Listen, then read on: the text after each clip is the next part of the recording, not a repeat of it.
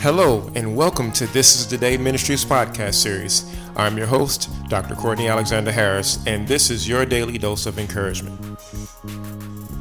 Wanted to take you to Genesis 1 because this is where we establish what God did in the beginning. Amen. We see that obviously this is the account of creation where God goes through, the chapter goes through just what God did on those first 6 and 7 days. And if you notice, after everything he did, after he said what it should do, he said that it was good.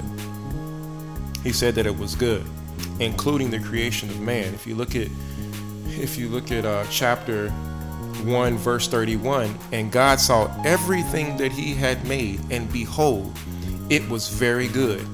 And the evening and the morning were the sixth day. So in that you see that from the beginning, what God created, he established as good.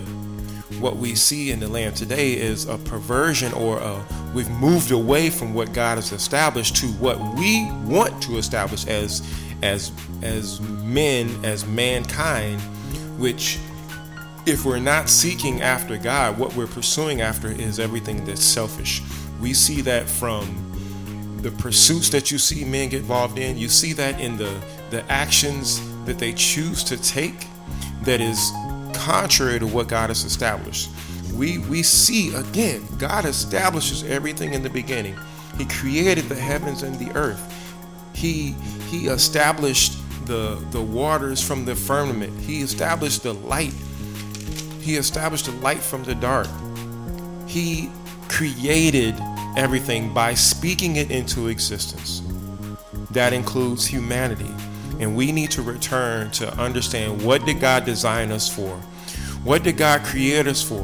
Why did he make us? What did he make us to do? When you can discover what God has created for you as being part of humanity to do in the earth realm, I guarantee that a lot of what you may be doing now should be eliminated from your life.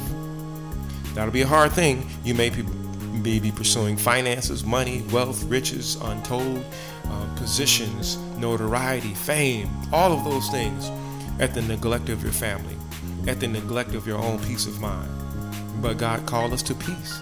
He called us to having a life of peace. Yes, there's going to be trials, there's going to be temptations, absolutely, but he's made a way of escape. And that is when we can keep our minds focused on who God is, keep our minds focused on what God said. It'll be really hard to get involved in those things that are contrary to the will of God. Amen. This is the Day Ministries podcast series for your daily dose. God bless.